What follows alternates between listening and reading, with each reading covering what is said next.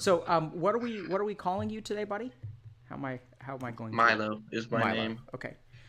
So Milo, tell me a little bit about what we're talking about today. um,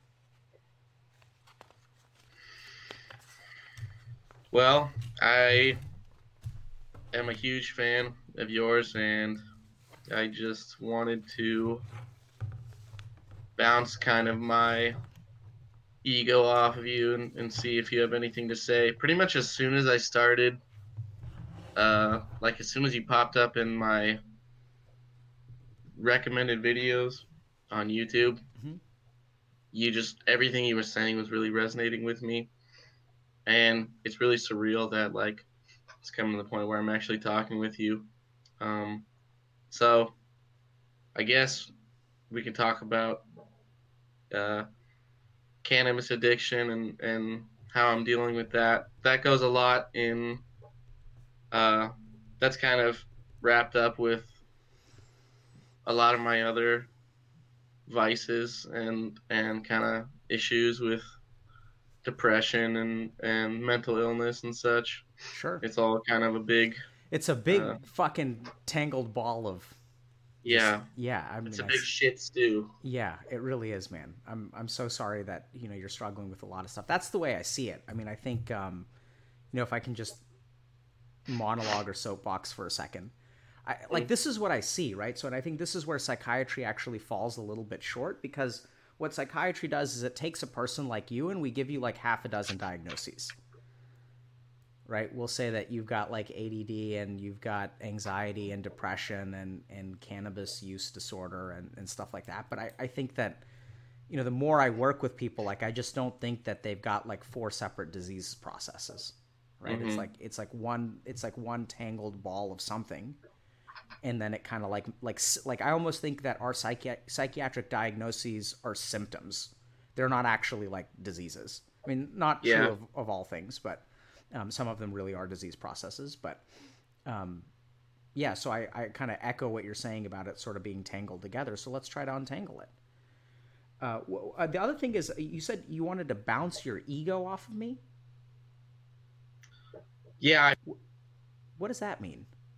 Oh, you cut out a little bit. Can you hear me? Yeah. I mean, I just want to like hear somebody else's, uh, especially professionals' take on. Um,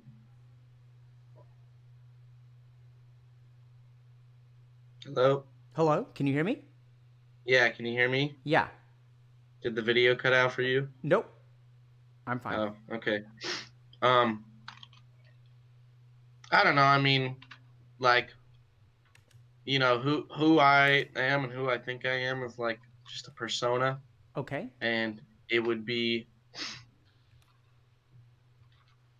interesting to hear somebody else's kind of professional opinion on what I've got going on. And I've heard you, call a lot of other people out on kind of bullshit and like um, devices, like ego I see. devices of sort. So do you Yeah, think actually can you hold on a second? I'm just going to shut a door. I'll be right back. sure.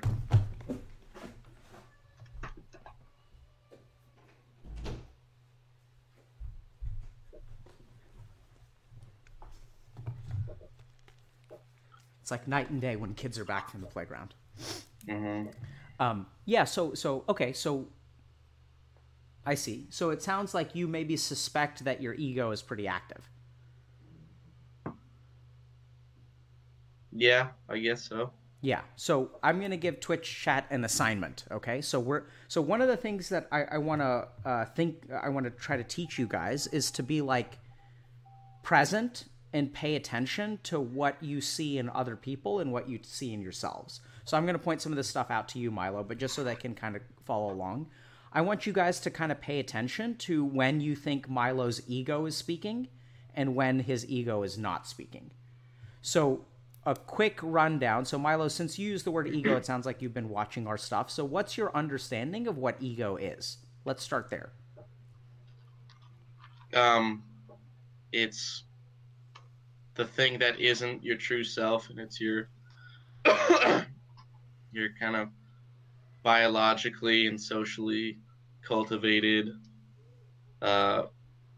organism that uses survival techniques to stay alive. Okay. So what I want, so I'm going to give you guys a couple of clues to notice when the ego is running Milo's mind, okay? And the first thing that we're going to look for is comparisons.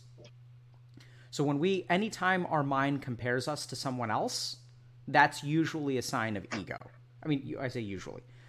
So, if Milo says something like, oh, other people are able to do this, but I'm not able to do this, that's like a comparison. So keep an eye out for ego. Anytime, the other thing that the ego tends to do is pump ourselves up and put other people down. So I'm not really expecting this from you, but if you start to, talk about how other people are stupid or things like that, that's likely to be ego. Does that make sense? Mm-hmm. Okay. So let's just kind of keep track, and if you guys notice the ego is going on, just mention it in chat. Milo, I'd say, steer clear of chat if you can during the duration of our talk. Yeah, I'm not watching it at all. Okay, awesome. So let's kind of dive right in. So tell me a little bit, I mean, do you want to start with cannabis, or you mentioned other vices, or like where how do we start to untangle this ball of the shit stew? Well, it started with video games, definitely. Tell me about that. Yeah. So, like a lot of people you talk to, I was a user of video games from a really, really young age. Mm-hmm. How young? And probably like 7. Okay. And what did you play? The first game that I ever really, really got into was a game called Dungeon Siege. Which was like kind of a Diablo-esque top-down like action RPG thing. And yeah, just kind of evolved from there. I played a lot of Warcraft 3 throughout the years. I still play that one. What do you think about Remastered? It's pretty upsetting. Yeah. Pretty sad. Okay. Yeah. What's upsetting about it?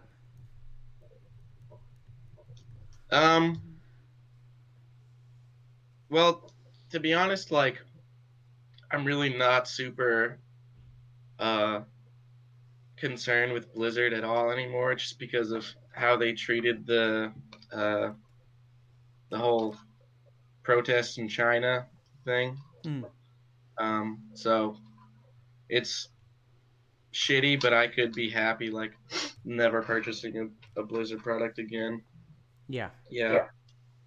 But I didn't get Reforged because I honestly don't even think my computer could handle it, is another thing. Because I have a really shitty computer. But I just heard that the servers were crashing all the time, and it had just a myriad of other issues. Yeah. Yeah. Do you still game now? Yeah. What do you play? Warcraft 3. Does it still work? I thought they shut it down. The old one? Yeah. No, it's like yeah, it still works basically. Oh, interesting. Okay. What race do you play? It's just like a limited. It's the same game, Reforged, and the classic one. Mm-hmm. Yeah. What race or races do you play? Like, you play like regular games, or you play custom maps? Mostly custom maps, but when I am playing regular games, I usually pick Orc and go Blade Master or TC. Awesome, man. I was a big Undead player. Undead is sick as fuck. Yeah, man. I used to love going Lich first, but it wasn't very good. I just wish I could pull it off. But yeah. Cool. Yeah, and I played a lot of Dota, like, back in the day, like when Dota was in War 3. But the OG Dota. Yeah, the original. So cool. So and how are you spending most of your time nowadays? Well, one thing that's always been a huge passion for me has been music, and this kind of so I've been kind of getting my shit together lately in a positive way. Cool. Like as of maybe like December or January 2020.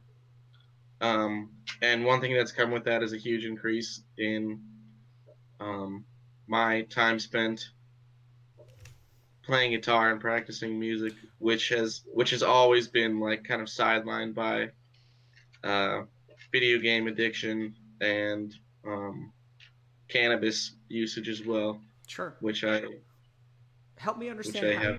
what changed in December or January. Why are you getting your shit together now? I read this book called Atomic Habits. Mm-hmm. I don't remember who it's by, but do I have it right here? No, I don't. And it just kind of talked about how willpower is overrated, and the real way to like it broke down the science of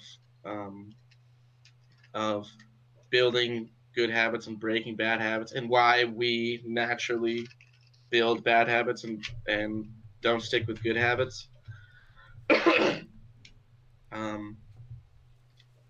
Yeah, and I just kind of took the principles from that book and was able to establish a pretty consistent. So I've been doing push-ups every day. I've been meditating every day. Wow. Just about this year. Yeah, and like I also I'm no longer like I'm not a smoker anymore, but that was something that I stopped in about September. And I had like wanted to no longer be a cannabis smoker for a long time at that point. I felt that it was being really destructive on my life. How so? But I felt like it was just kind of really messing with my mental faculties. In what way? Like, have you heard the term the brain fog? Yeah. I felt just incredibly mentally slow and like dumber than I am, and I try to not like identify with this anymore, but my intelligence has always been like a really important part of my life, you know, and I value being smart or whatever, which I think is a silly, arbitrary thing at this point, but it was one of the few things that I thought I really had going for me, and cannabis was just seriously messing me up. So Milo, you're making my job hard, man. You know why? So like I've noticed this trend recently. Like I don't know if other people have noticed this, but like people are like doing better. And when we started streaming, we were getting absolute train wrecks. Mm-hmm. And you talk about the shit stew, but here I'm talking about like, so I thought we were talking about cannabis addiction. It sounds like you stopped smoking pot like 6 months ago. Yeah. Right? And you're talking about Atomic Habits. You're talking about push-ups every day. You're talking about playing guitar, which is awesome. And I love to continue supporting you. It's just I'm noticing like a trend, and I'm not just sure if it's like a selection bias or what, but it sounds like people are actually starting to make changes in their life. And it sounds like... You mean people in your sphere, like people that you're talking to and people on stream and stuff? Yeah. Mm-hmm. What do you think about that? I think maybe you should take that as a sign that you are making a huge impact in people's lives. I would love to take that as a sign, but it also sounds like your journey started before I ever showed up, right? Yeah. Certainly. right? So I'd love to take credit for transforming your life, but I think actually, at case in point, for everyone who's watching, I don't transform lives, right? So Milo's been working at it for a while, and maybe we can talk a little bit more and understand a little bit more. But I'm beginning to notice a slight shift in terms of, I'd certainly like to help you. I'm happy to. But I think I'm noticing that actually, Milo, you may be able to. So it used to be that like you were the person getting healed and I was the healer. But I think you've leveled up, like you've skilled up some healing skills yourself, right? Like, because you're already, and you can actually help people by telling us and sharing with us like what was different 1 year ago and like what's different today. Does that make I sense? agree with that, and I would love Yeah. to do that. So let's just kind of keep that in mind. I think let's go back though and try to understand a little bit more about cannabis. But I just wanted to kind of point out that I think things are changing here. Like it's Yeah, weird. yeah, I'm working on it. Yeah, good for you, dude. So tell me a little bit about when you started using pot. I think the first time was either the summer of my freshman year of high school or the summer before that. I can't remember. Okay. And it was like a lot of people say they don't get high the first time Mm-hmm. because if your cannabinoid receptors aren't totally awake or Sure. something. Um, but that was not the case for me, and it was a super excellent experience. I enjoyed it a lot. Um, and as I kind of slowly started to get more into it, I would do it maybe like once a month my first couple years of high school. And then I increased a little bit after high school. And then in my junior and senior year. And then after high school, I really started ramping it up. But during high school, I really saw it as a tool to kind of discover myself.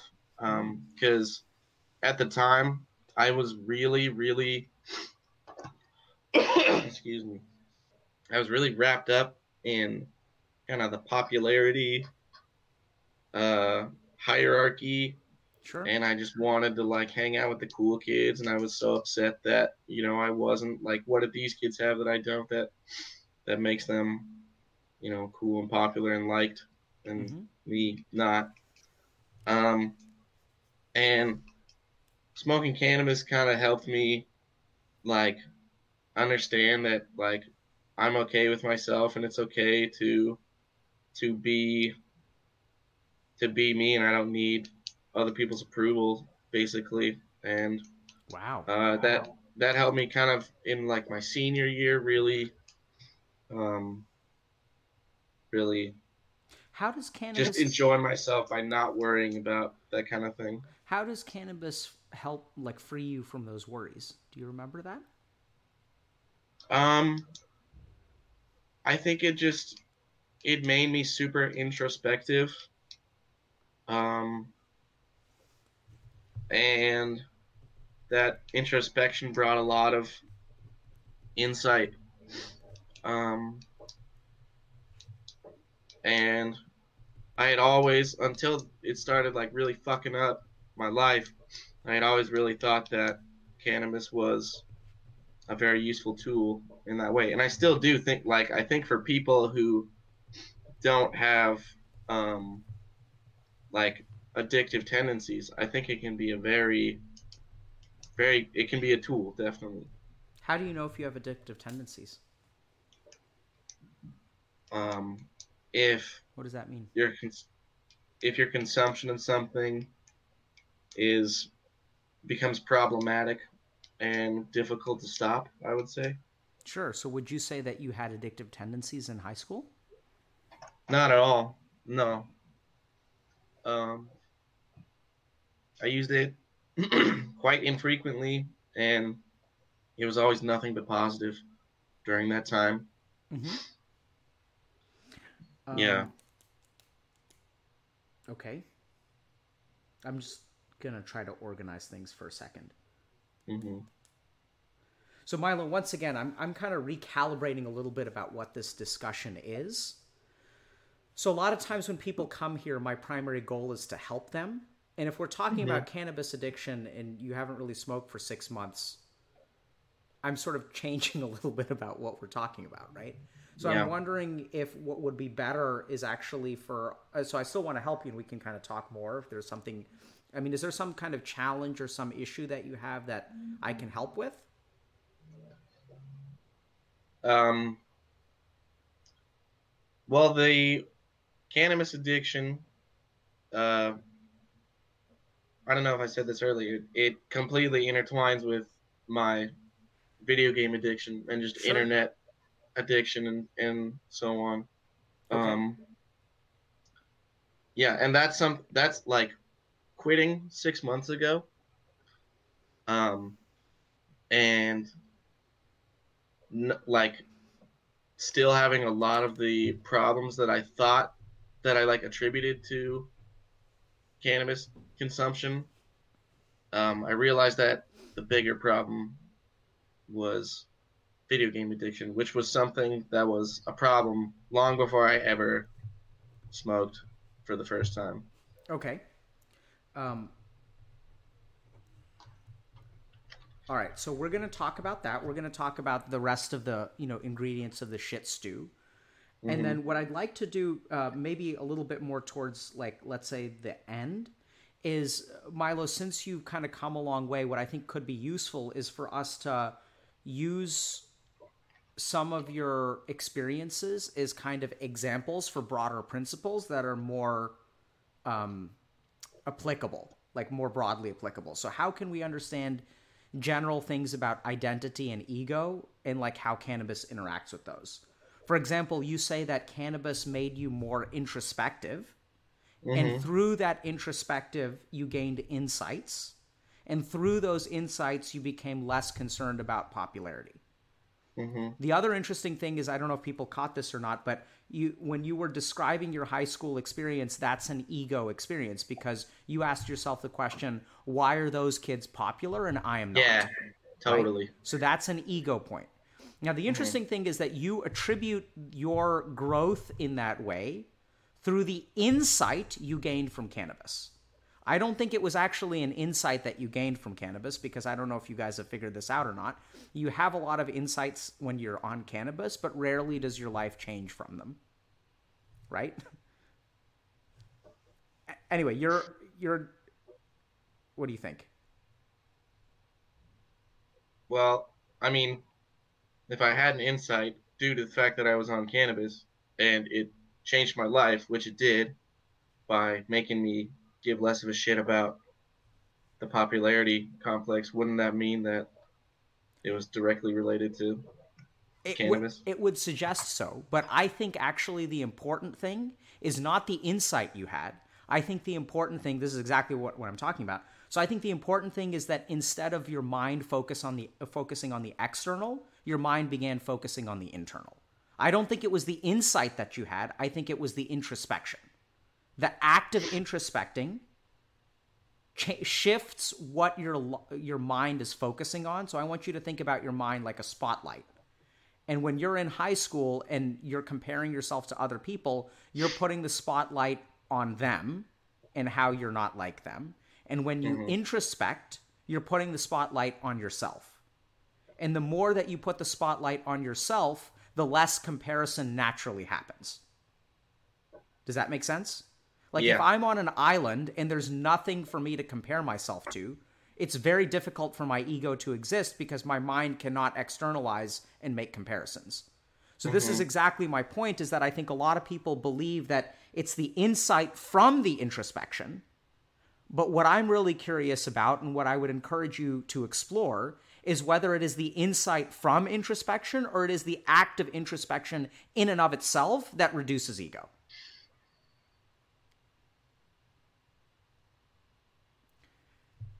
Because if we look at something like Atomic Habits, I think the reason that you're able to change is not because you gained some information, but once again, the Atomic Habits book was a trigger for you to introspect. And you may have gained some things through that introspection, but I think the key thing here, if we look at the common element between how you've changed from Atomic Habits and how you've changed from cannabis, you're gaining different insights, fine, but the key element here is that your focus is on reflection and introspection. And that's where the money is. That's my hypothesis that I'm putting forward. You're entitled to agree or disagree. But I partially agree. I think that the external factor of a book or a drug or whatever can be something to direct that spotlight. And I definitely think that there is the potential to just look inwardly and change. I think that's kind of what like meditation leads to. But I'm not sure if it's. I think it's like a sprinkler versus a pressure washer. Which one is which? Directing your focus with like a book or something or some kind of frame of thought is more concentrated in a pressure washer as opposed to just sitting with yourself and being introspective and like allowing whatever thoughts to arise. I completely agree with you. So I completely agree that you're saying that an external tool can really focus your introspection and allow you to gain greater insights through that focused introspection. That's what you're saying, right? Yeah. And if you just sit there and you just kind of like listen to your thoughts, that's like a sprinkler and you're not going to get anything done. I completely agree with you. The question still remains, just because it allows you to focus your spotlight, is it the drug itself or is it the act of focusing internally? Which one is responsible? So I agree that the drug allows you to focus internally more easily. But then the question becomes, if it's the focusing internally that's actually important, can you train yourself? Can you take a sprinkler and turn it into a garden hose? And then furthermore, can you cover part of the garden hose so you have a high pressure amount of water, right? Can you actually train yourself to do what the drug does for you? I think with immense concentration and dedication. I completely agree with you there as well. Like, the thing that comes to mind is, I think it was with Destiny, you were talking about the analogy with psychedelics of like taking a helicopter to the top of a mountain versus, just trekking up the whole mountain, but it's the same thing either way. Yep. So I feel like the same analogy applies here in terms of kind of one is without external stimulus and is a much more long-term, slow-moving, laborious process. Absolutely. Agree with you 100%, man. So just kind of going back to your narrative or your story. So it sounds like marijuana was actually quite helpful for you in a lot of ways. It was an overwhelmingly positive experience. You actually used it to free yourself a little bit from your ego. It made high school to be like a little bit more comfortable because you were less bogged down in like popularity and stuff. When did it start to become a problem?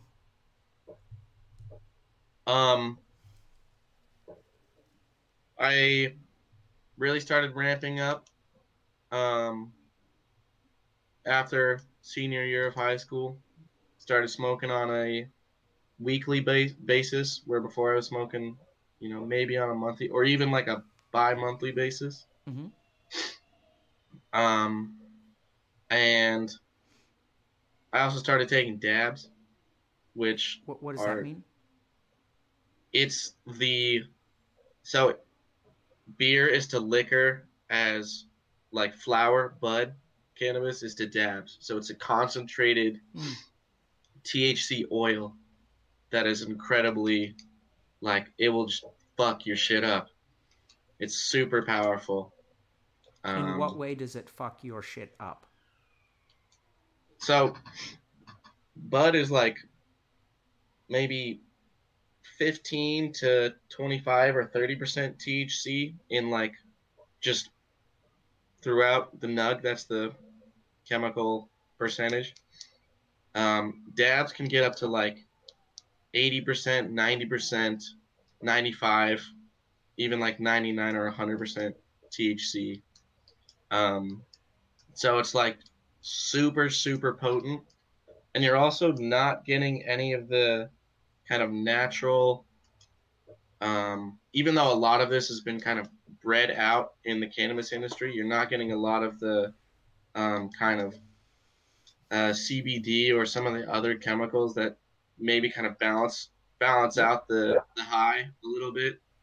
Um, so I don't know if this is what directly led to it, but I had a mental breakdown. What was diagnosed as a manic episode in college, and before that was happening, I was basically staying up all night playing video games and just dabbing all day, um, and doing not much else. Not going to class at all. Um, Did the people who diagnosed you with a manic episode know what was happening before that?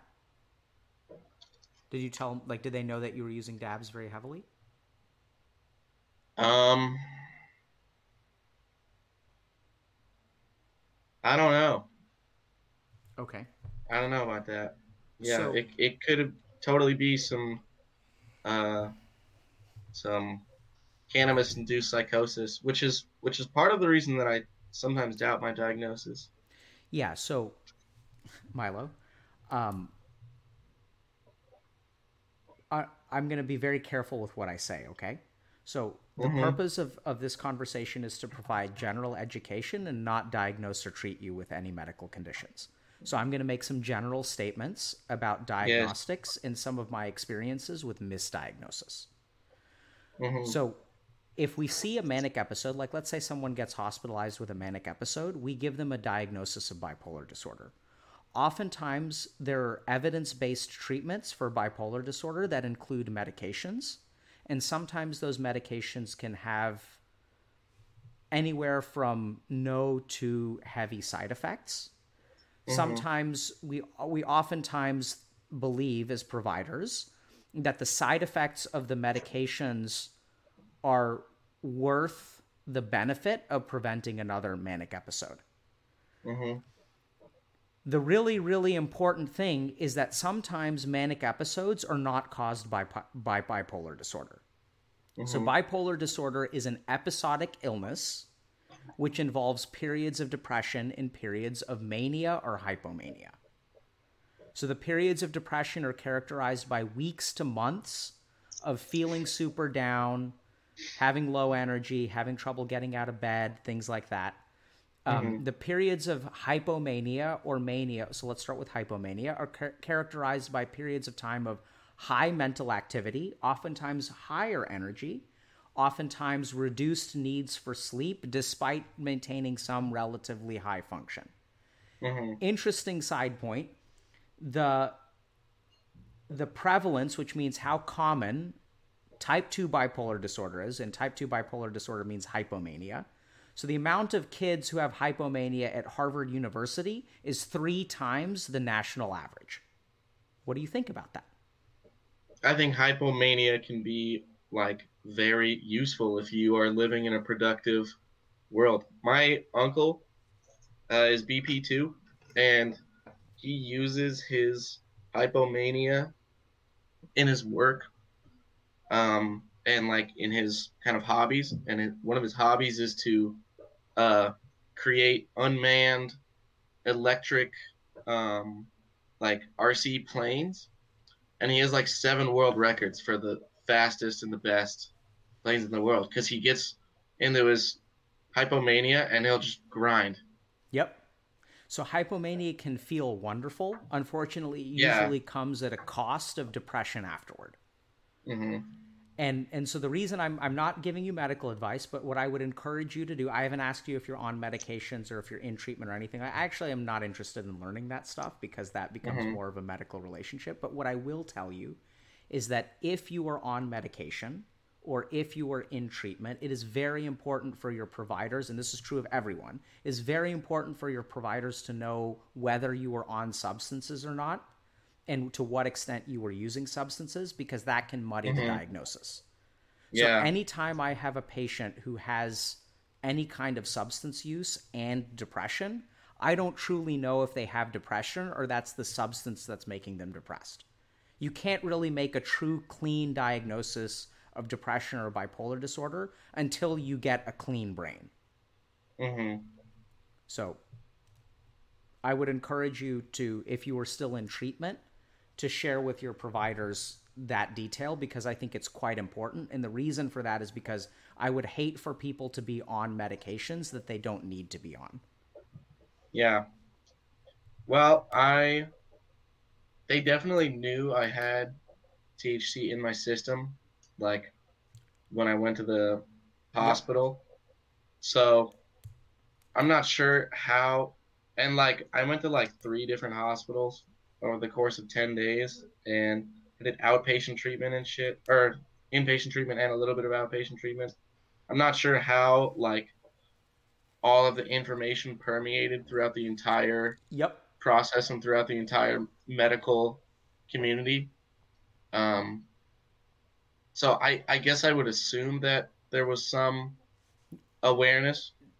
Yeah. So You don't think so? what I'm telling you is that medical information getting passed between different institutions is fucking like it's bad, right? So it's bad. So if you are very lucky and you have a very thoughtful clinician who is also not like overworked, then they Mm-hmm. maybe had the time to look through things. But what I'm saying is that this is a danger of our medical system. So once something gets slapped into your chart, like it takes a lot of effort for someone to like take you from scratch and not be influenced and like not do like a thorough workup from the get-go. So they Yeah. just assume that providers in the past made good judgments, which may not be like it, and it's not a bad assumption, but you kind of get like what happens to a lot of people, especially with mental health diagnoses, because we can't test for it, right? It's not like we can do an X-ray and see if you're bipolar or not. Yeah. And the other reason that mental health providers do that, it's not necessarily our fault because, we didn't see you when you were manic, so we just have to trust the person before that they're not a dumbass and that they made Mm-hmm. a right diagnosis. And I don't even think that they were necessarily a dumbass. I think it can be like presumptive mania, and they could have had a Yeah. question mark. The problem is that when they send a bill to your insurance company because they want to get paid, they can't leave a question mark because an insurance company is not going to pay for anything if they have a question Mm-hmm. mark. So they have to label you with something in order to get compensated, and that label sometimes carries forward and can actually negatively impact your care. Yeah. So I would just encourage you, if you are still in treatment or enter treatment in the future, to, share this information, share the extent of your substance use so that you give your clinician an opportunity to really like get to know the full picture and give you like a diagnosis from scratch. Mm-hmm. Yeah. Okay. Sorry for that tangent. It's just, I think that's a really, really important No, thing that was helpful. for people to know. Because I think Mm-hmm. it's unfortunate. We just have a lot of, it's a mix of bad systems. It's a mix of like insurance and like the medical documentation is not actually geared towards providing clinical care. Like, I don't know if you guys have ever seen your chart, but it's just like this pile of auto-populated, copy-pasted shit. Mm-hmm. It's not about like thinking or clinical care. It's all about justifying, because insurance companies, in order to get paid, you have to like include all kinds of information that they want you to include. So that's what you include. And then while you're spending time including all that crap, like you don't have time to, write a page about what you actually think is going on. Mm-hmm. You have to be put into a box, Yep.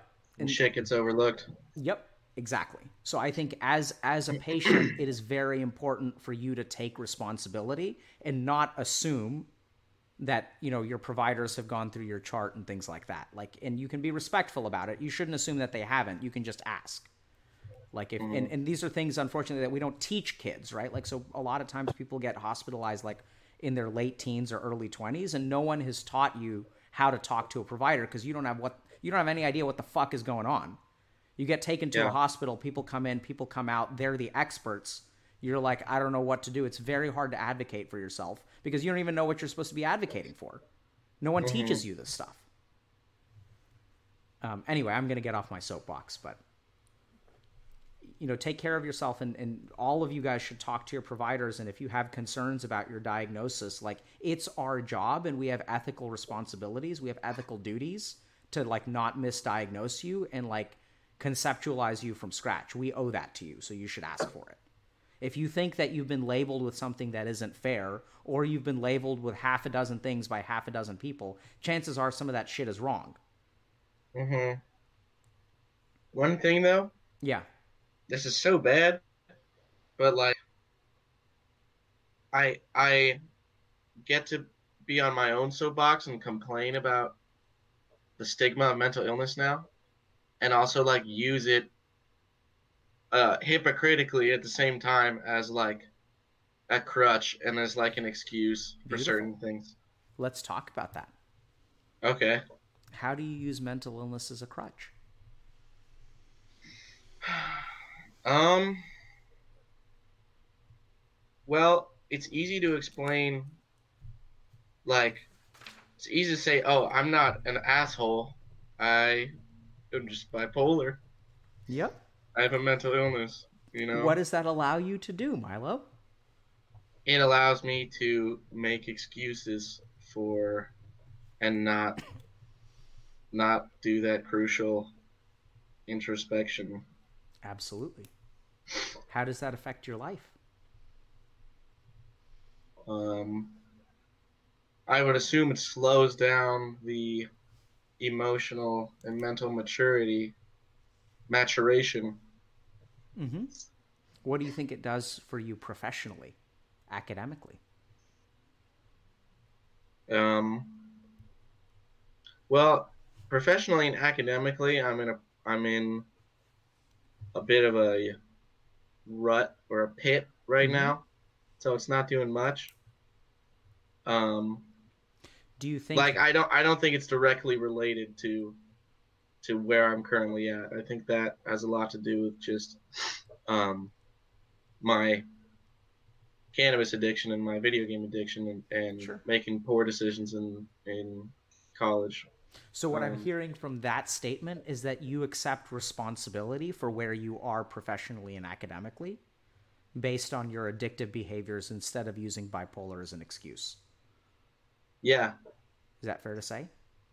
yeah, So yeah. I'm not like, oh, I can't get a job because of this diagnosis. It's not like that. what have you used the diagnosis as a crutch for? Can you give us an example?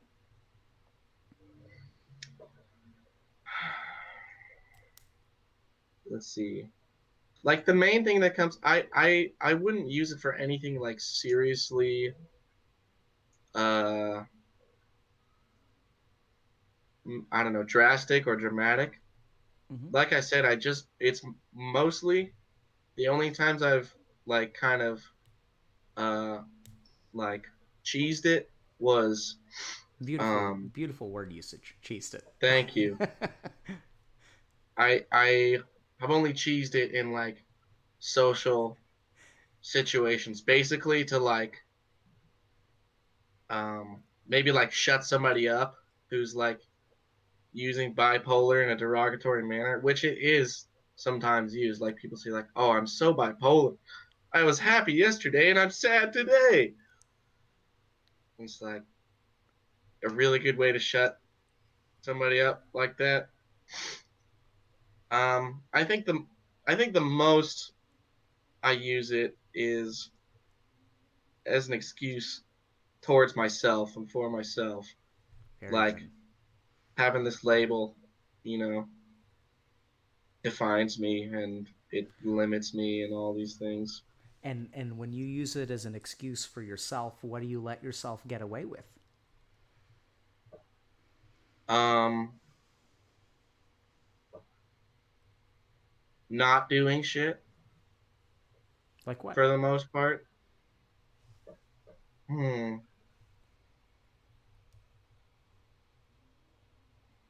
I don't know. Maybe just not mentally pushing myself or trying in certain circumstances. It really so like the only experience I've ever had that would lead me to kind of um that would seem to substantiate the diagnosis was this one episode which was super bad, super traumatic, and a fuck ton of depression for the last like, you know, maybe 8 or 9 years. Um Okay.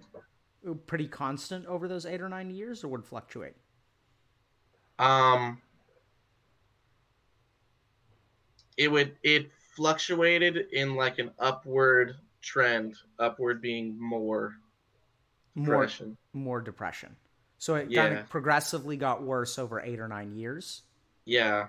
Okay. Kind of as I started having more responsibility in life, started doing generally worse in school, um, started to feel lonelier and have less friends. Um, yeah. Okay. And So at a certain point along there, like when were you diagnosed with the bipolar in that 8 or 9 year stretch? when freshman year of college, And the 8 or 9 year stretch that you're describing is from when to when? I'm 23 now, so like 14 or 15 Okay. to now, and like 3 years ago, almost 3 years ago, I think Okay. was the episode. What was I saying? You were just talking about how the depression was getting worse and worse gradually. Yeah, and at some point in that upward trend, um, the cannabis smoking stopped becoming like this cool, fun spiritual tool and started becoming like a uh, numbing agent. What were you? Analgesic, is that the word? That is the word. Okay, yeah. Yeah. By the way, before we let you go, remind me to talk to you about intelligence. About what? You cut out Intelligence. there. Intelligence. Okay. Um, what were you numbing? What were you using to?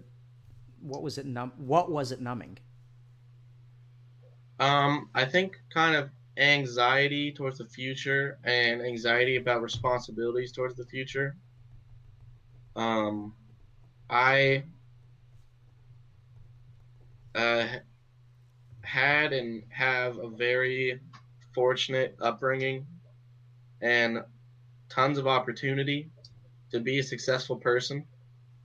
And I feel that I've squandered a lot of that. And um, that just feels bad, man. So I don't like What is that? feeling that. What does that mean? Right. So I understand that everyone who's watching understands that it feels bad and they know exactly what you're talking about. But let's put Hmm. words to it. Okay. Um, I feel so. I'm a really kind of philosophical person, and I like thinking really big and really deep. And a lot of the times, I feel like every decision made by all of my thousands of ancestors and your thousands of ancestors, and all the decisions, all the wars and everything fought has led to like this moment, and we are the latest edition. We are like the newest model of human, and with that, I feel comes a lot of responsibility, especially like I said, coming from um, a very financially stable background where I never had to worry about um, where the next meal would come from or anything like that.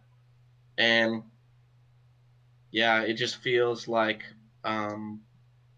squandering that is Squandering like what? the opportunities that have been cultivated. And Do you think the opportunities that you've been given in life make your life easier or harder? you cut out there, make Sorry. me wet. Do you feel like the opportunities you've been given in life make it easier or harder?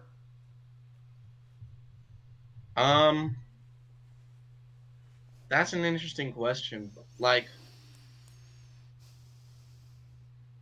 somebody who has to struggle to survive every day is obviously going to have a lot of difficulty, but they're going to have like a mental fortitude that someone like myself is probably not going to really have. And I think that's a very useful trait. Like there is kind of a downside to security because it makes you not really deeply subconsciously concerned about a lot of like survival aspects that a lot of other people are. Mm-hmm. So we're going to just dig into this a little bit more, okay? So it sounds like you view opportunities as advantages that you've squandered. You don't view them as handicaps. What do you mean? Right? So like it sounds like you feel somewhat ashamed or maybe guilty or something like that you have all of this privilege and that you haven't done something with it. Yep. So it sounds like you view an opportunity as an advantage.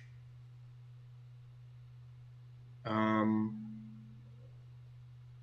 we don't talk about it. Yeah, I suppose so. Right? So until we had this discussion. So if I say I've squandered an opportunity, like that's clearly an advantage. It's like, we're about to do some Game of Thrones spoilers here. So if you guys want to mute yourselves, go for it. But one of the best things that I saw at the end of, have you seen Game of Thrones? Yeah. Okay. So one of the funniest comments I heard was, at the end of season 7, when Daenerys has 3 dragons, we're about to see like how Daenerys squanders a 3-dragon lead in a war, right? She's going to throw really, really hard. Yeah. So the word squander implies advantage. Yep. So when you like beat yourself up for squandering your opportunities, you're like, oh, I'm such a fuck up because all these people, like, they don't even have like the opportunities that I have, whether they be financial, whether they be an uncle who's like actually motivated to like build cool stuff and like win contests. It sounds like you have people in your life. It's not just financial capital. It may be some amount of like family support or role models or things like that. So you have a lot of opportunities. And then you blame yourself for not taking advantage of them, right? So therefore, opportunities are advantages. Yep. Duh. Now, the interesting thing is that when I asked you, are opportunities advantages, you kind of changed your tune a little bit. Mm-hmm. So what do you... I had to think about it. Yes, that's the point. Right? So I want... So like, let's just look at that for a second. When you say that struggles lead to mental fortitude, I think that that's true. But I think that it's not necessarily that they lead to mental fortitude. I think struggles... So when you have a kind of like advantages in life, I think what they really lead to is complacency. Yes. And so I think the interesting thing about, our people, Milo, which is like Twitch chat and gamers and Gen Z, is that our people struggle with motivation. But if you have struggles in life, motivation, you don't need motivation because the world is going to demand that you do something. So if we think about procrastination, like, if you look at it, like if I have 10 days to work on an assignment or I have 1 day to work on an assignment, we view 10 days to work on an assignment as an advantage, as an opportunity. You have so much time. You can make such a good, in-depth assignment. You can do a wonderful job. But if we actually look at it, the struggle situation, the person on the struggle bus with just 1 day, in some ways, that person's life is easier.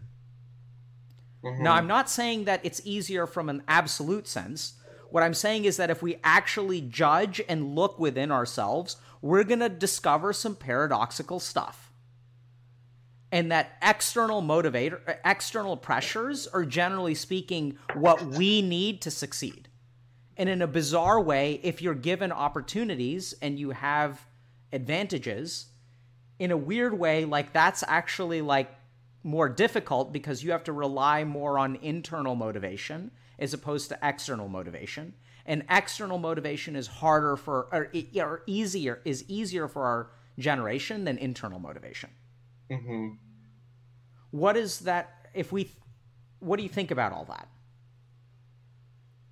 Yeah, that resonates with me. That seems accurate. I think motivation maybe shouldn't be the goal or the like operating factor, because motivation is something that is like fleeting. I feel like internal motivation is discipline, which is Okay. So we can. Okay. more valuable. Yeah. So. Okay, I'm going to do a video about what's motivation, what's discipline, and what's willpower. Okay, and how do those things affect our behavior? But so what does this mean for your self-judgment? In terms of the Like, do you feel like so you view yourself as like having squandered opportunities, right? yeah. But if opportunities are actually like, they may not actually, or having advantages, so I just encourage you to rethink that. And for people who are watching, also really rethink, because other people look at your life and they see, oh, he's so lucky. Mm-hmm. Right? And they kind of... That's part of it. That's a big part of it. Tell me about that. Like, that just adds to the kind of pressure, of feeling responsible, I guess, like if you're going to have all this life and these opportunities, then you should make something out of it. Mm-hmm. So let me ask you something, Milo. So I want to talk to you a little bit about potential, because what I'm hearing from here is potential. Does that make sense to you? Yes. Like, Milo, you've got so much potential, man. You're a smart kid. You've got financial resources. You have, it sounds like family that's supportive. You've got so much potential. By the way, don't forget you wanted to talk about intelligence. Yep. So that goes into this, right? Because you're so smart, Milo. You have so much potential. Have people told you that? Yeah. How does that feel? I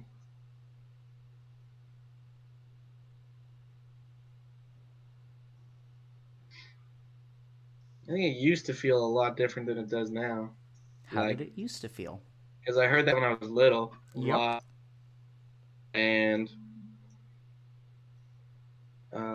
maybe that's part of what led to like kind of coasting by and not putting in the effort, because it's like, oh, I have this advantage. I don't need to try as hard because I'll just, Have you seen... be smart. So one of the first YouTube videos that I uploaded was about how intelligence leads to avoidance. Have you watched that?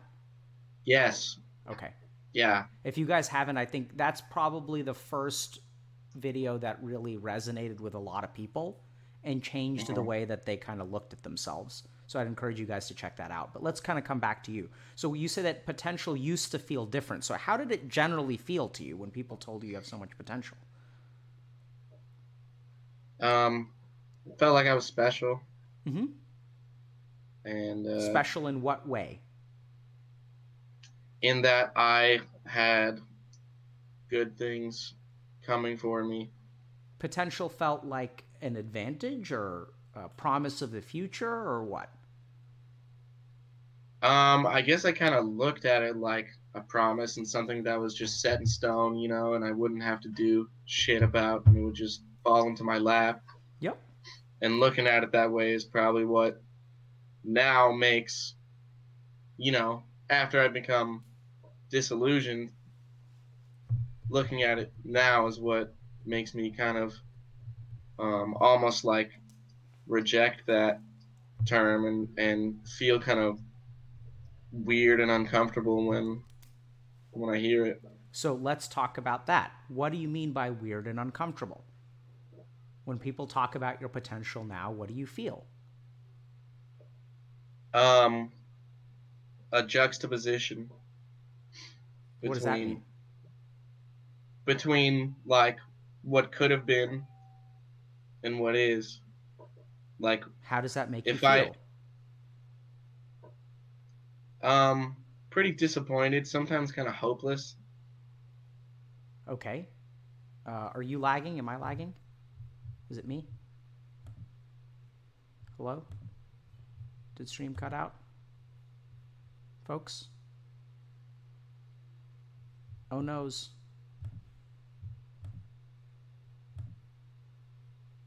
Okay.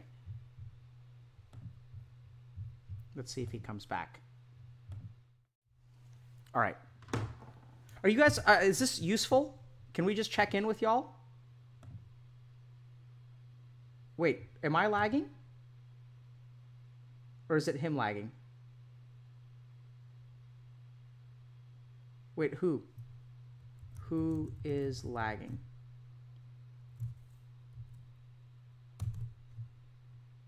Yes to both. We're all lagging. Okay. Fuck. Oh, we're back. Can you hear me? Yeah, I see you. But that's okay. All right. Okay, so. Oh, now I can see you. Okay. All right. So I was asking you, because so have you seen the video on alexithymia? We may not actually have one now that I think about it. It may be in my head. I know I've talked about it. I don't think so. Okay. Maybe I just need to make it. Oh, no. It's in the set of content that we haven't uploaded yet. So the other thing is I'm digging for your feelings because you're giving me lots of cognitive answers. Mm-hmm. But how does potential feel to you now? What's the feeling? You said a little bit disappointed and a little bit hopeless. What are you disappointed in? My track record, I guess. Yeah. And this is going to sound kind of weird. So I'm going to try to make a couple points. Milo, you got to let me know if I'm being clear or not, okay? I'm going to rely on you. So the first thing is that you said that you used to have expectations that you could coast, and now you are disillusioned. Mm-hmm. So first thing to understand is let's look at the word disillusioned. So in order to be disillusioned, at some point you must have been illusioned. Mm-hmm. Does that make sense? Yeah. Right? So the illusion that I could coast. By. Yeah, so like disillusion is like the loss of an expectation. Mm-hmm. And it's kind of like, I mean, it's kind of an interesting word because illusion implies that it's something false to begin with, right? And if we look at sort of your situation, I think that disillusioned is a great word because I think you had, fuck. Are we losing you? Okay, there we go. I think you had a false expectation about what your life was going to be like because it was fed. Oh, shit. Okay. Okay. Your video is like strobing. Yeah, I don't know. Anyway, so I think you had kind of this illusion of what your life was going to be like that was based on false expectation, and so that's only going to lead to disappointment. You guys got to understand this. I mean, I've talked about this 1,000 times, right? Like if everyone tells you that a movie is going to be super awesome and then you go and you watch it, what's going to happen? Like, how are you going to enjoy the movie? Like, what do you think? Your experience is going to be diminished. Absolutely. Because it has to live up to those expectations. So when you describe 8 to 9 years of depression, I don't know that you actually have a biological depression because that tends to be episodic in nature. What I hear from that is actually like a further and further disillusionment about your life. That's what I think has been going on. That you started to have expectations about what your life was going to look like, and it was kind of vague. You just know it was going to be good. and because Milo, you're such a smart boy. Oh, he's such a smart boy. He's so clever. And then life started to like get hard for you, and you kind of didn't know how to handle that. You didn't have the mental fortitude because things were easy for you early on. And so you became more and more disillusioned, and life became harder and harder. And once again, you were given all these promises about how you're so smart and you have so much potential. So now we get to the next point, which is if I gave you a blueprint for a shack and I gave you a blueprint for a mansion, which one has more potential?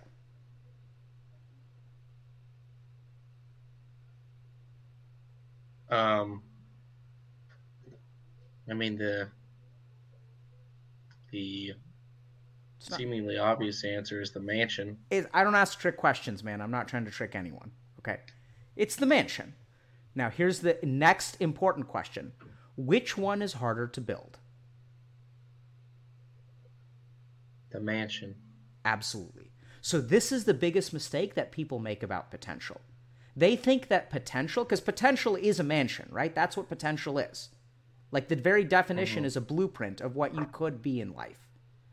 The biggest mistake that people make is that they think that potential makes their life easy, when in fact it makes your life hard. Potential is a burden. It is a burden for greatness, and it is a burden of success. But it requires so much more effort than having low potential.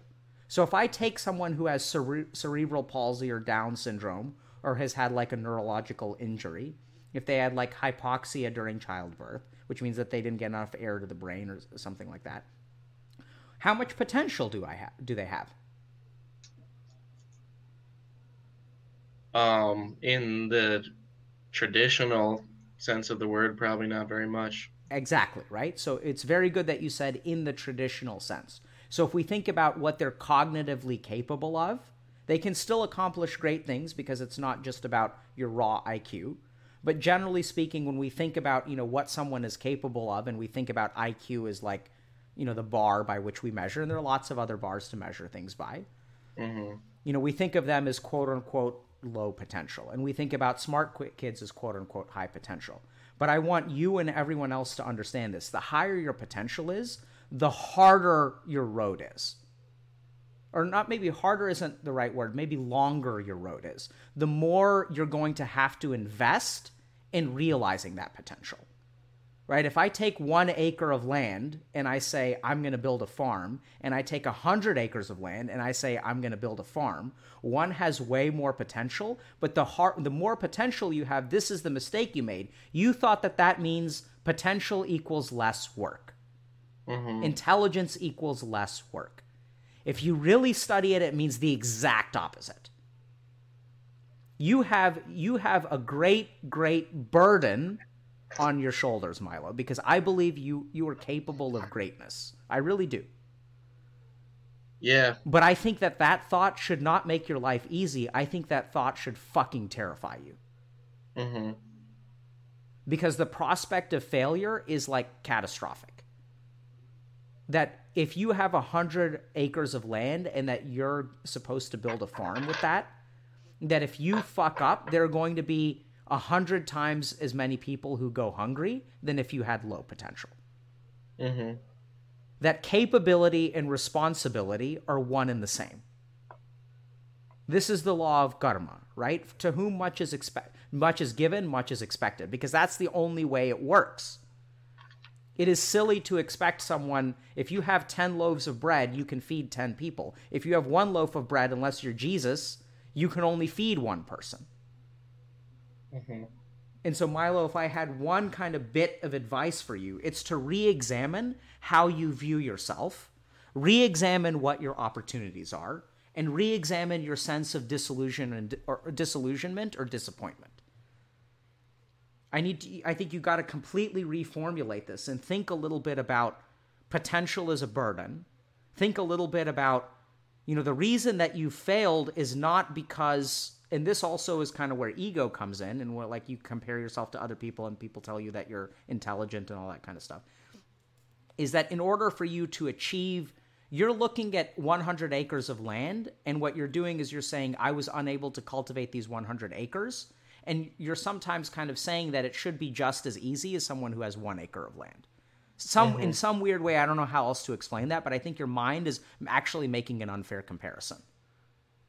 I think that you should cut yourself some slack, because if you are smart and if you do have resources, that's actually going to require a lot more work for you to like bring that to fruition.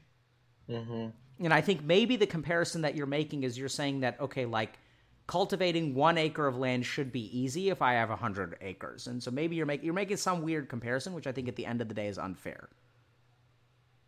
And I think what you should do is really understand that like you're trying to build a mansion, and if you have more resources, that mansion is even bigger. And let that sort of, let that be a struggle instead of an opportunity. And the odd thing is that if it becomes a struggle, I think that that's going to lead to the mental fortitude that you're talking about. That's going to lead to realistic expectations of what you're capable of, and realistic expectations of how far you need to go. And hopefully it'll start to address your disillusionment. Because the disillusionment comes from the idea that 100 acres of land is like easier to cultivate than 1 acre of land. Thoughts? Questions?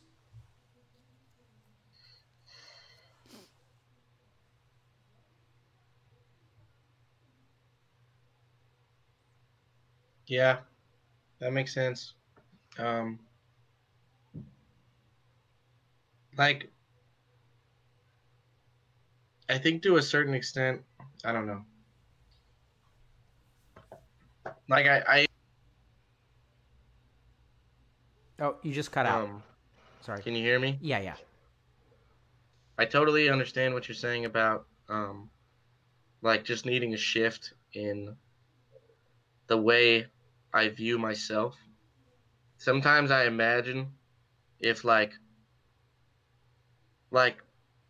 Terry Crews or somebody just, like, possessed me and entered my body, like, obviously my life would be a lot different than it is now if they were to just start being me in my body. So it's clearly just a matter of like mental expectation at a certain level. Yeah. Where does that train of thought leave you? How do you feel about yourself when you think about that? Like, this is something that I kind of intellectually understand, but maybe something I haven't really embodied, including a lot of what you've been saying, which is just that, a shift in perspective can lead to a lot of Hold on, don't get away from my question. How does it make you feel about yourself when you think about the Terry Crews inhabiting your body? Oh.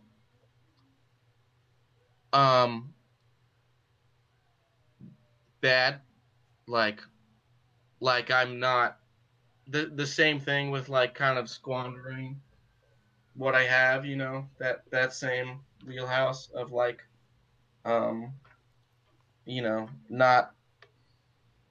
not utilizing what I have and what I've been given.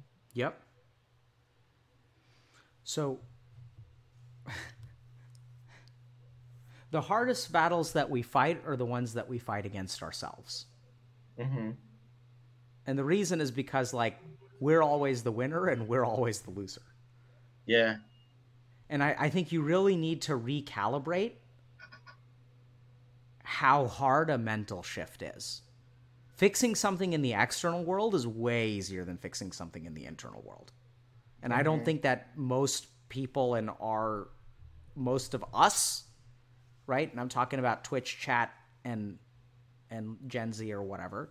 We don't really understand that or accept that. We do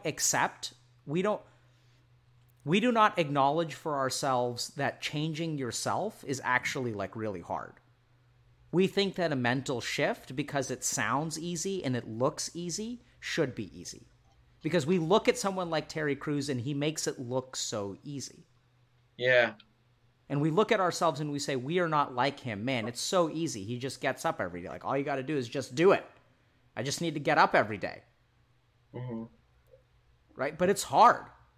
And we don't forgive ourselves, and we don't practice any amount of self-compassion for failing to do what is difficult. We have a perception that it's easy, but I'm telling you guys. So just to give you an example, when I tried to become a monk at the age of 21, my teachers told me that I had to finish school. So they said, we'd love to have you, but come back when you're 30. And I was a little bit disappointed. And they said, you have to finish school and then you have to go get a doctoral degree.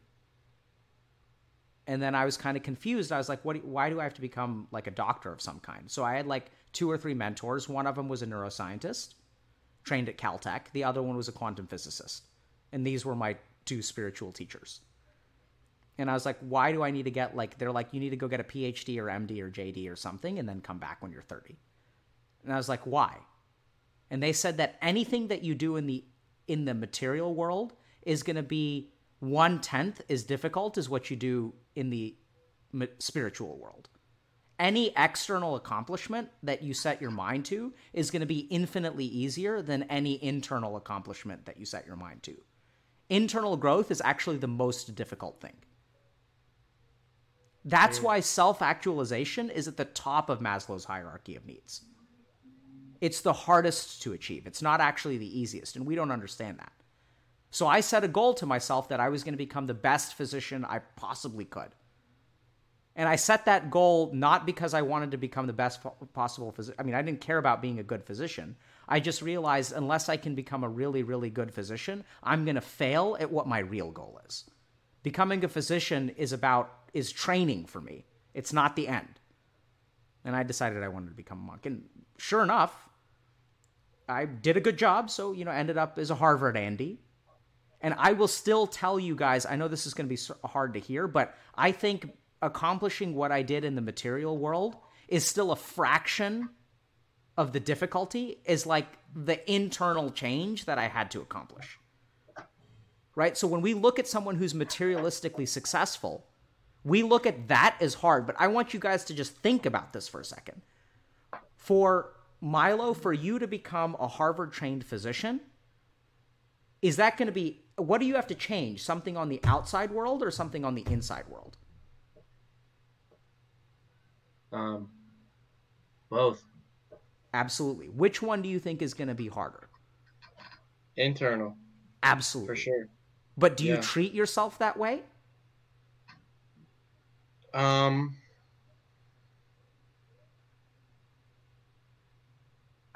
Maybe. I mean, because it's the internal kind of personality that I have that gets the most shit from like my ego and stuff. That's the one who's saying like, "Oh, you've squandered these opportunities." Yep.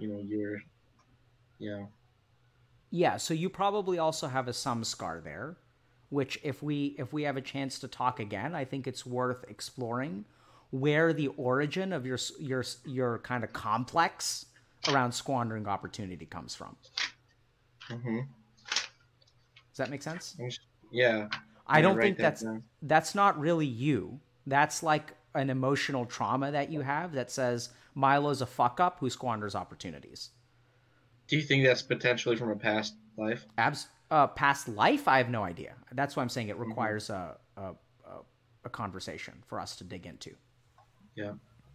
Right? But I'm sensing within you, like almost like in the round table of your mind, one of the knights at the table is this complex of squandering opportunity.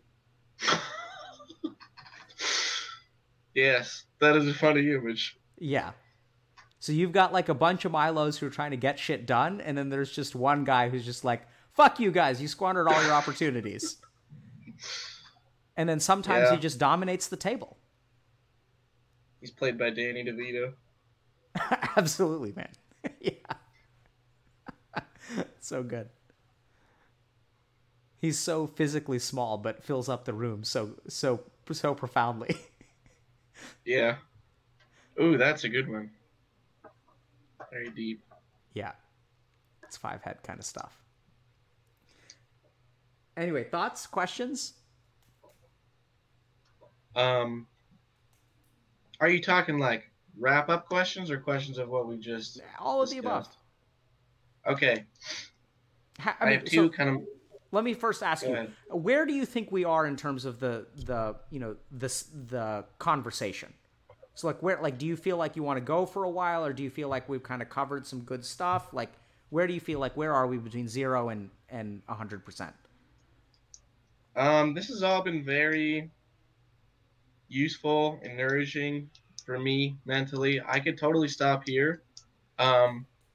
I do have a couple things that I would like to address, and those could like potentially keep us going for a while, Sure.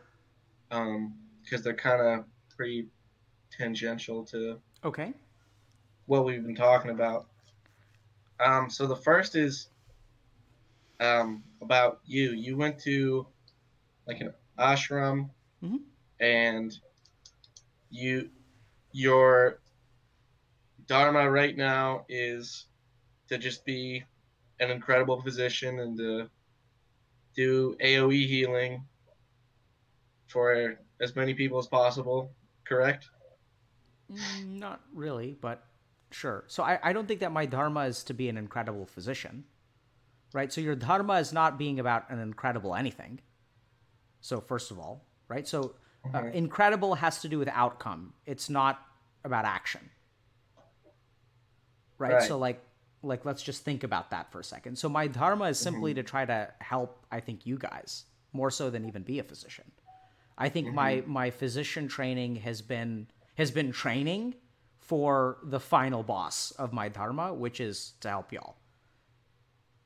My dharma, simply put, is to help you. Okay, is there something that is building up to? Like, do you think you're gonna go at any point and go back to the ashram and re-devote yourself? Yeah. Like, is there kind of more of an end game that you have? Yes. So I think when my dharma is complete, then I will go back to the ashram. So my dharma being complete is going to happen in a couple of ways. One is that if something catastrophic happens and I lose my wife and my 2 kids, I'm going to become a monk.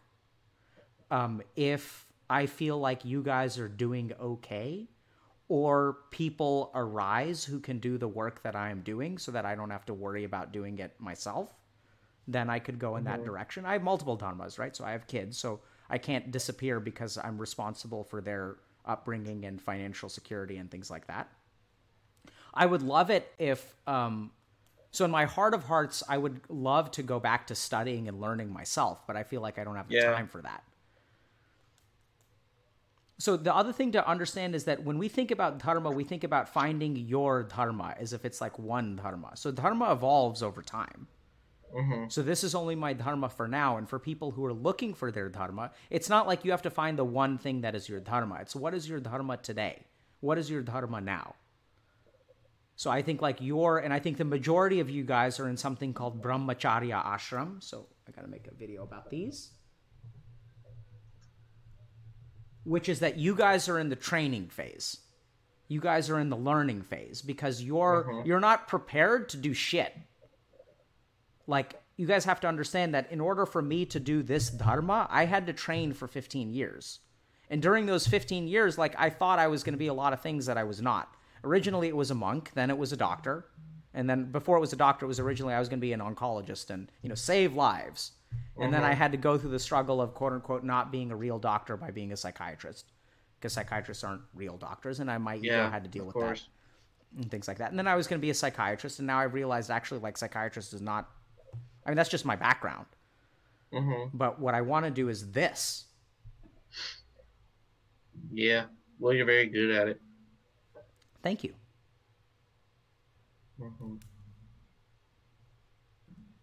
Does that answer your question? Yes, it does. Question 2. I read this book about Kriya Yoga. Okay. and I wonder if you have any thoughts on specifically Kriya Yoga. What is your understanding? Why don't we start by explaining what Kriya Yoga is? So that's that's part of what I am confuzzled about. Like, a Kriya is like a repetition. Okay. Is that right? Sure. So Kriya has one root in the word action. Yes. And the like, it's kind of separate from Hatha Yoga, Mm-hmm. which is like the kind of westernized version of yoga. Sure. Or the one that the West has kind of adopted, rather. Very good. Good clarification. And like, it seems to be primarily about, like, it's very chakra focused and very breath focused. Mm-hmm. And it's been a difficult book to kind of digest. There's a ton of, like, there's a glossary in the back of all the, like, Sanskrit words. Yep. And, like, half of the actual words in the book are in the glossary. Like, half of the, like, weird ass words. So, but there's a YouTube channel that I watch for spirituality a lot called actualize.org. And he talked about Kriya Yoga as being kind of the, like, basically the most direct, no bullshit kind of enlightenment path for yoga. And that's something I'm very much attracted to, is the concept of spiritual enlightenment and Kundalini. So So I don't know exactly what your question is, but my guess is that you just want general elucidation about all of that. Yes. Right? Okay. So this is good. Okay. So I'm making a list of, like, videos I need to make. So let me try to answer your question. Let's start with basics, okay? So Kriya, I think, has its Sanskrit root in the word action. And Kriya Yoga is the systematic process of refining and improving your consciousness. So we have this thing called consciousness. And what is consciousness? So I don't know how to put this, but, you know, there are times in your experience where you're able to wrap your head around an understanding. Right? It's like the light bulb going off, or you fully understand something, or you have this brilliant idea, or you connect a couple of things. And there are other times where you sort of, like, remember sort of what you understood, but you don't quite understand it now. Does that make sense? Mm-hmm. And so even today, like, you've said that intellectually you're beginning to understand how maybe, like, potential is a burden instead of an advantage, and maybe you haven't really squandered things and it's been hard for you. But your consciousness has not wrapped its head around that concept. You can understand it intellectually, but you don't sort of understand it, like, you use the word embodied. Yeah, use the word embodied. So you haven't embodied that concept, but you understand it intellectually. So the first thing to understand is that consciousness is not the intellect. Consciousness is that thing which allows you to embody that knowledge. A higher state of consciousness allows you to, quote unquote, get it. And if you think about how people change, people who get it start to change their behavior, and people who don't get it start to not change their behavior, or don't change their behavior, right? When you think about Terry Crews embodying you and taking control of you, what you're essentially saying is that someone who gets it is going to start taking control of me, and I don't get it, so it's hard for me to change.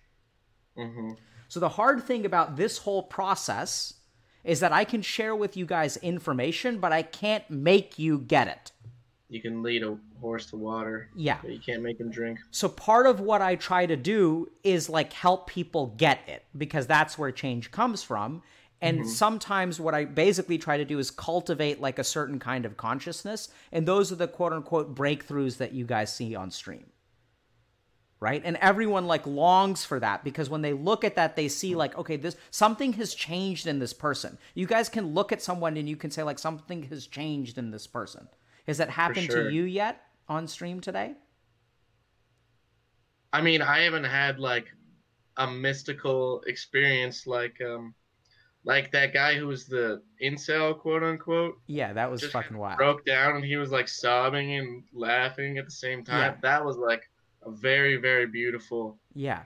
So experience. it hasn't happened for you, right? I think we'd all be able to. I suppose not. I've had this kind of like building energy this whole time. Like it almost feels like the sensation of like nervousness or excitement. It's like a dispersed, diffused version of that. Yep. I think of the. So you were in the process of coalescing, right? As it builds, you're coalescing and concentrating. We're not there yet. I don't think we're going to get there today, which is fine. So let's just first understand that this is what consciousness is. So Kriya Yoga is, in a sense, it's a direct path because the focus is not on something else. The focus is on what are the practices that refine our consciousness. What are the practices that enhance our consciousness? That's what Kriya Yoga is about. So in some ways, it is a very direct path. But I want you guys to understand that, saying one path of yoga is more direct than another path of yoga is in of itself a comparison and therefore false. There is no better path of yoga than, they're just different kinds of yoga, just like there are different kinds of people. It's kind of like saying which job is the best. It's like there isn't a best job. It depends on the person. So Kriya Yoga is just kind of a systematic process of refining one's consciousness. And I think it is, relatively speaking, a direct path. It is also, relatively speaking, very difficult. Yeah. Because you're directly engaging with the stuff. It's kind of like, there's a certain purity of it, which makes it more potent, but that purity also makes it more difficult. Like you can't, it's kind of like saying, rock climbing is a more direct workout than climbing stairs. Like you're going to get more in shape by rock climbing than you will by climbing stairs. Yeah. But it's also way fucking harder to do. And it doesn't mean that it's actually the best path, because climbing stairs is like pretty doable and we can start low and go slow and you can kind of get there in the end. Yeah. So is rock climbing better, or is using a stair stepper like better? That's just two different. Exactly. So is one more direct? Yes, but it also means that it's more difficult. Yeah. So let's talk for a second about Hatha Yoga. So Hat, or Hut, is translated, the Sanskrit word for adamantite. Right? So shit. Yeah. Right? So Hut is about severity. Hut is about directness. It's about steadiness. And it's kind of like physical. So Hatha Yoga is also pretty badass. Hatha Yoga is the idea that you can just use your fucking body to get enlightened. All this fucking consciousness bullshit and this thinking and contemplation and enlightenment and coalescing of energies and chakras and Oprah and be in touch with yourself and essential oils. Hatha Yoga is like, fuck that.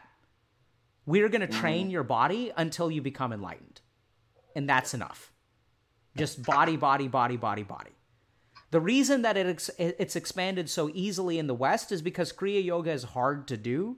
And we are so spiritually starved as a population that Hatha Yoga gives us, like, it's a very easy sequence of things that you can start doing that helps people like feel better in weird ways that they don't even understand.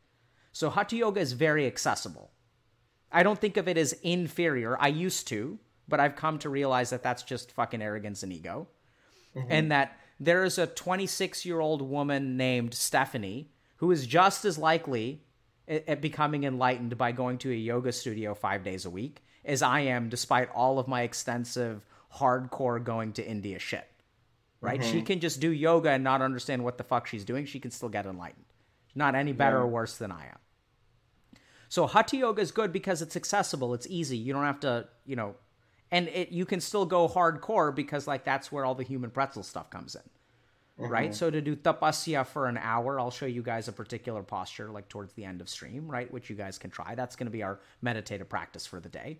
So you guys can try to do the traditional tapasya, which means penance posture, which is a yoga posture or meditative posture, which has to do with the accumulation of spiritual energy.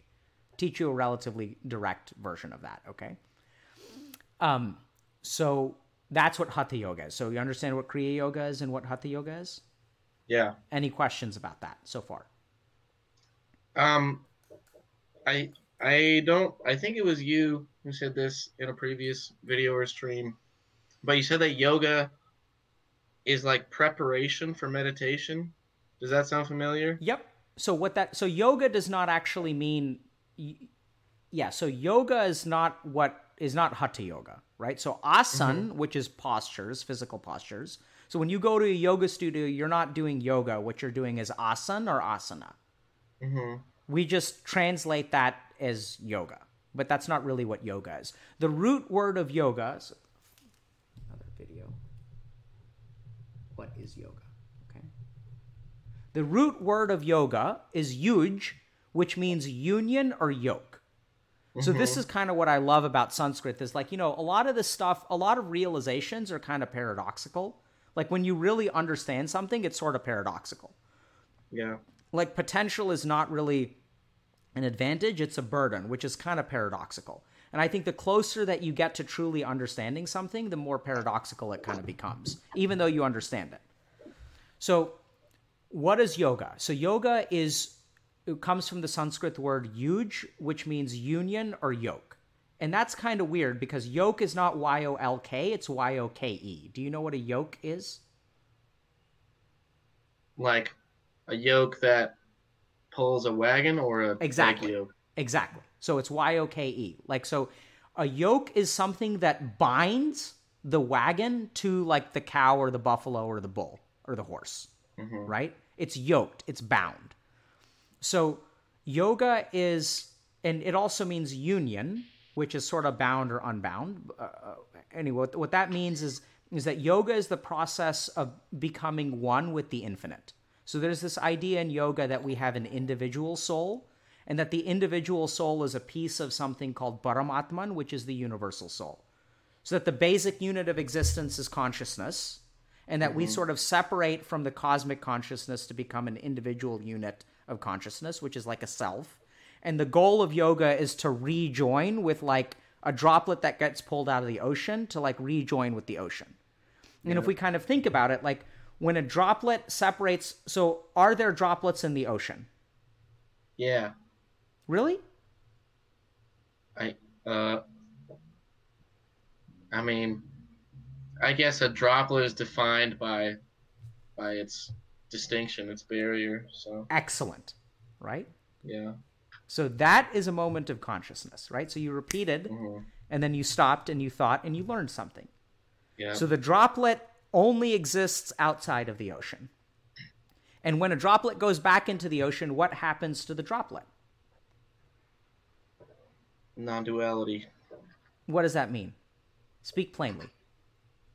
It is reabsorbed into itself, which is its natural form, one could argue. Yeah, so if I pull a droplet out of the ocean again, is it the same as the droplet before? No. Is it different from the droplet before? The individual molecules possibly are. Possibly, right? So the short answer is possibly. So what is the relation between two droplets? Maybe there's something the same, maybe there's something different. So this is what they mean by Atman and Paramatman. So you are an individual person, and you've kind of separated from something, and yoga is the process of rejoining that thing. That's the true self. Okay? And that's why, anyway, hard to understand this stuff. You really have to experience it. So yoga is the process of rejoining that thing. That's what it means by union. And at the same time, it is also the process of unyoking yourself. So it's the process of becoming unbound to this person that you are in this life. So when we think about the identity and the ego, generally speaking, we become happier as we become unbound from ourselves. When you get caught up in being popular in high school, you're very bound to your identity. You're trapped by it, and it fucking sucks. As you become unbound from your identity or your ego, you start to chill out and you start to enjoy things more. So yoga is the process of becoming unbound and at the same time becoming joined with something else. So it's kind of like binding and unbinding at the same time. Okay? So there are many paths to get to yoga. Kriya Yoga is one. Hatha Yoga is another. And you just have to figure out what's kind of right for you.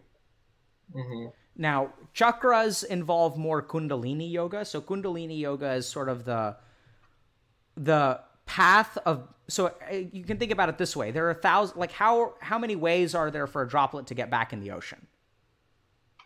Basically infinite. Right? So you can become rain, you can become river, you can become mist, you can, there are all kinds of ways. You can be carried, people can dump you in the ocean. There are a lot of different ways to rejoin, and that's what the different paths of yoga are. Is rain better than the river? No. It's a dumb question. It's different. Yeah, it's like just, it doesn't even compute, right? So is Kriya Yoga better than Hatha Yoga? Not necessarily. It's just you have to figure out what it is. It sounds to me like you're not ready for Kriya Yoga yet. So Kriya Yoga is an advanced practice, and I would say that people should start with basic practices, even if you guys want to get to the hardcore shit, which I'm with you 100% because I love the hardcore shit. I haven't now less so, but for a long time I had kind of this ego thing where I want to do like hardcore spirituality and go to an ashram instead of go to a yoga studio where like Stephanie and Michelle are doing their asana and then getting like their bleach blonde hair dyed, right? That's part of the paradox, isn't it? How all of it is, the entire pursuit is egoic, even the pursuit of like, removing your ego and returning to Brahman. So I would say that for you, Milo, your biggest step is actually probably going to a humdrum yoga class. Going to a what? You cut humdrum yoga class. Okay. Right? So I think you need to go there. You need to do those practices. Not only will it help you, but you'll have to grapple with your ego.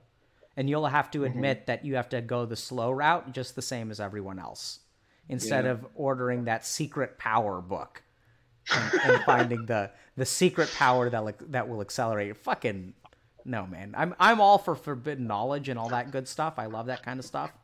But, just start low and go slow. And I'll teach you a practice today if you want to go hardcore. Okay. Does that answer your questions? Yeah, 100%. Okay. All right, so shall we transition to practice? Sure. Okay. So I'm going to teach you guys tapasya, okay? So this is going to be hard to explain, and I can't hear you now, okay? So let me just see. Man, I can't even see myself. Okay, so this is fine. So this is the posture of tapasya, heart and jeans.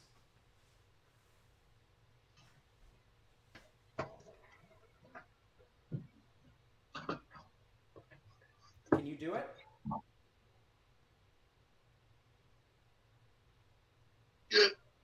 So can you hear me? Not? Oh, you have headphones. Okay.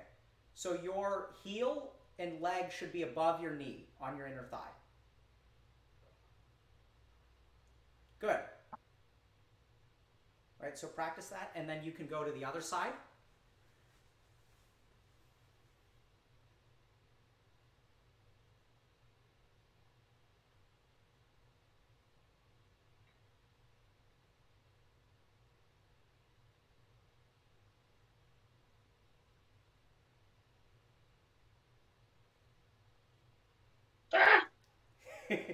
So you guys should try this at home. Give it a shot. So breathe. Milo, breathe. It'll make it easier. Deep breath in and deep breath out. There you go. Just make sure you keep breathing. Stability comes from breath. Look at that. All you have to do is breathe. Fucking weird, but just keep doing it. You guys see that? Let go of the tension, focus on your breath, and see what your body is capable of.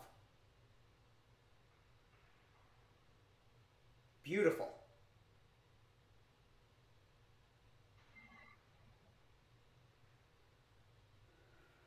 If you're having difficulty, just focus on your breath. Hold the position. Go ahead and switch over to the other side. Right? So no preparatory practice for us today. No basic asana. And breathe.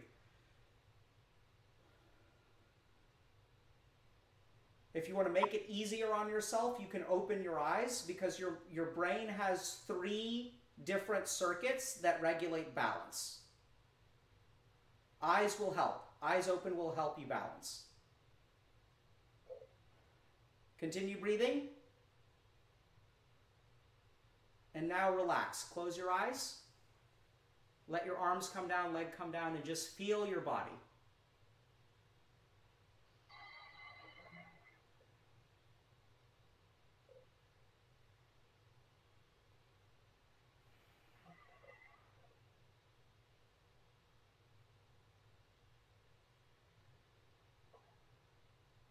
Just sit in the space of your mind.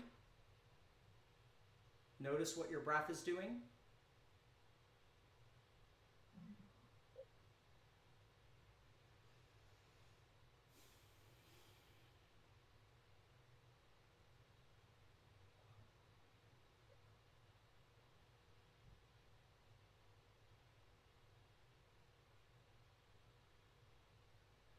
And then go ahead and come back.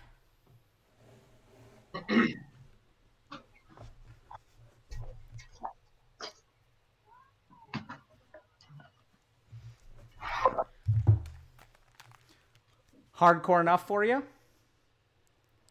Yeah, that'll do.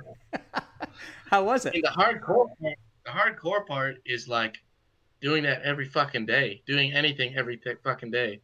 I think is the really tricky aspect. So tapasya is good because it is hard.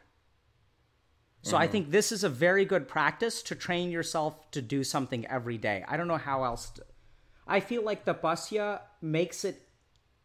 The amount of focus that you gain from doing the tapasya practice, what you really are doing is it requires like a full forced concentration of the mind. And that kind of XP gain like levels up your ability to like stick with something. Does that make sense? It's like a psychosomatic spiritual practice that I think like literally boosts your like willpower. So it's like it's a powerful technique that is designed to accumulate energy, like spiritual energy. And then the more spiritual energy you accumulate, the easier it is to manifest things in the real world. And if we think about doing something every day, like those things that are manifest when your intentions become a reality, that requires... Why are you smiling? Nothing. What? Don't worry about it. Okay. When you think about manifesting a reality, it requires like focus every day. So tapasya sort of directly allows you to like gets you closer to manifestation. Okay? Questions before we wrap up for the day?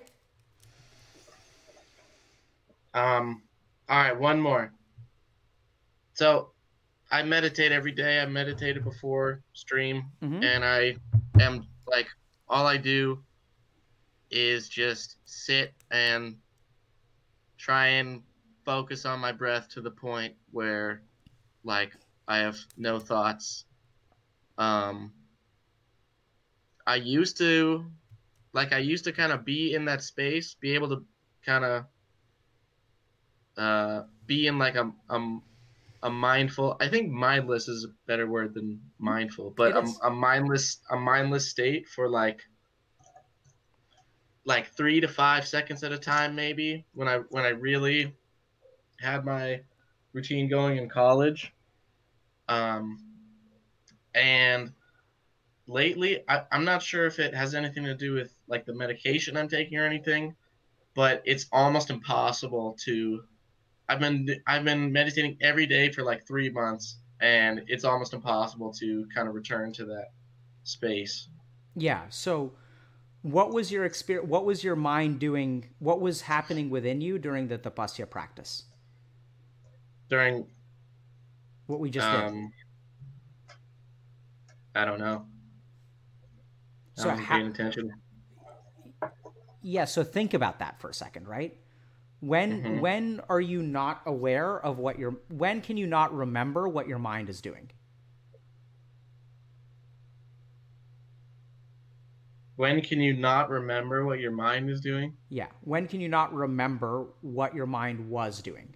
Let's put it that way, to be more precise. When you weren't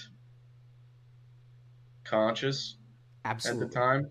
Right? So when your mind was not active or was not awake. So I think that the focusing on the breath practice is too simple for you. Like, you can continue doing it if you want, but if you're interested in Kriya Yoga, you need more intensive meditation practices that force the focus of the concentration of your mind. And I think you were concentrating very, very heavily with very little mental activity during that Tapasya practice, which is why you don't really it's not like you were thinking about stuff, right? You weren't like thinking about the weather or whatever, your sly smile a few seconds ago. Like, those are all thoughts. You weren't doing that. It was just a struggle, and like, your mind was, the position of your body was demanding the focus of your mind. It's like, we don't have time to think about anything. We're trying to just keep it together. And then you may have sent like a direction to your mind. You could say, okay, breathe. And then as you breathe, things calm down. But like, that's exactly what you need. You need a meditative practice that demands the attention of your consciousness and your focus. Yep. And it's not, you shouldn't have to struggle to do it. Like, it's not a struggle because you can't fucking, if I were to tell you, so get up again, do the Tapasya practice.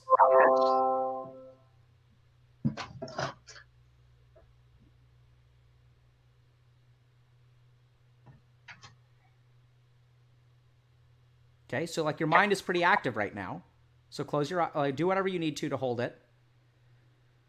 Focus on breathing. And now tell me about the last match of War 3 you played. I went Tauren Chieftain with Headhunters. What's happening to you? I'm failing to balance. Good. So let your balance return.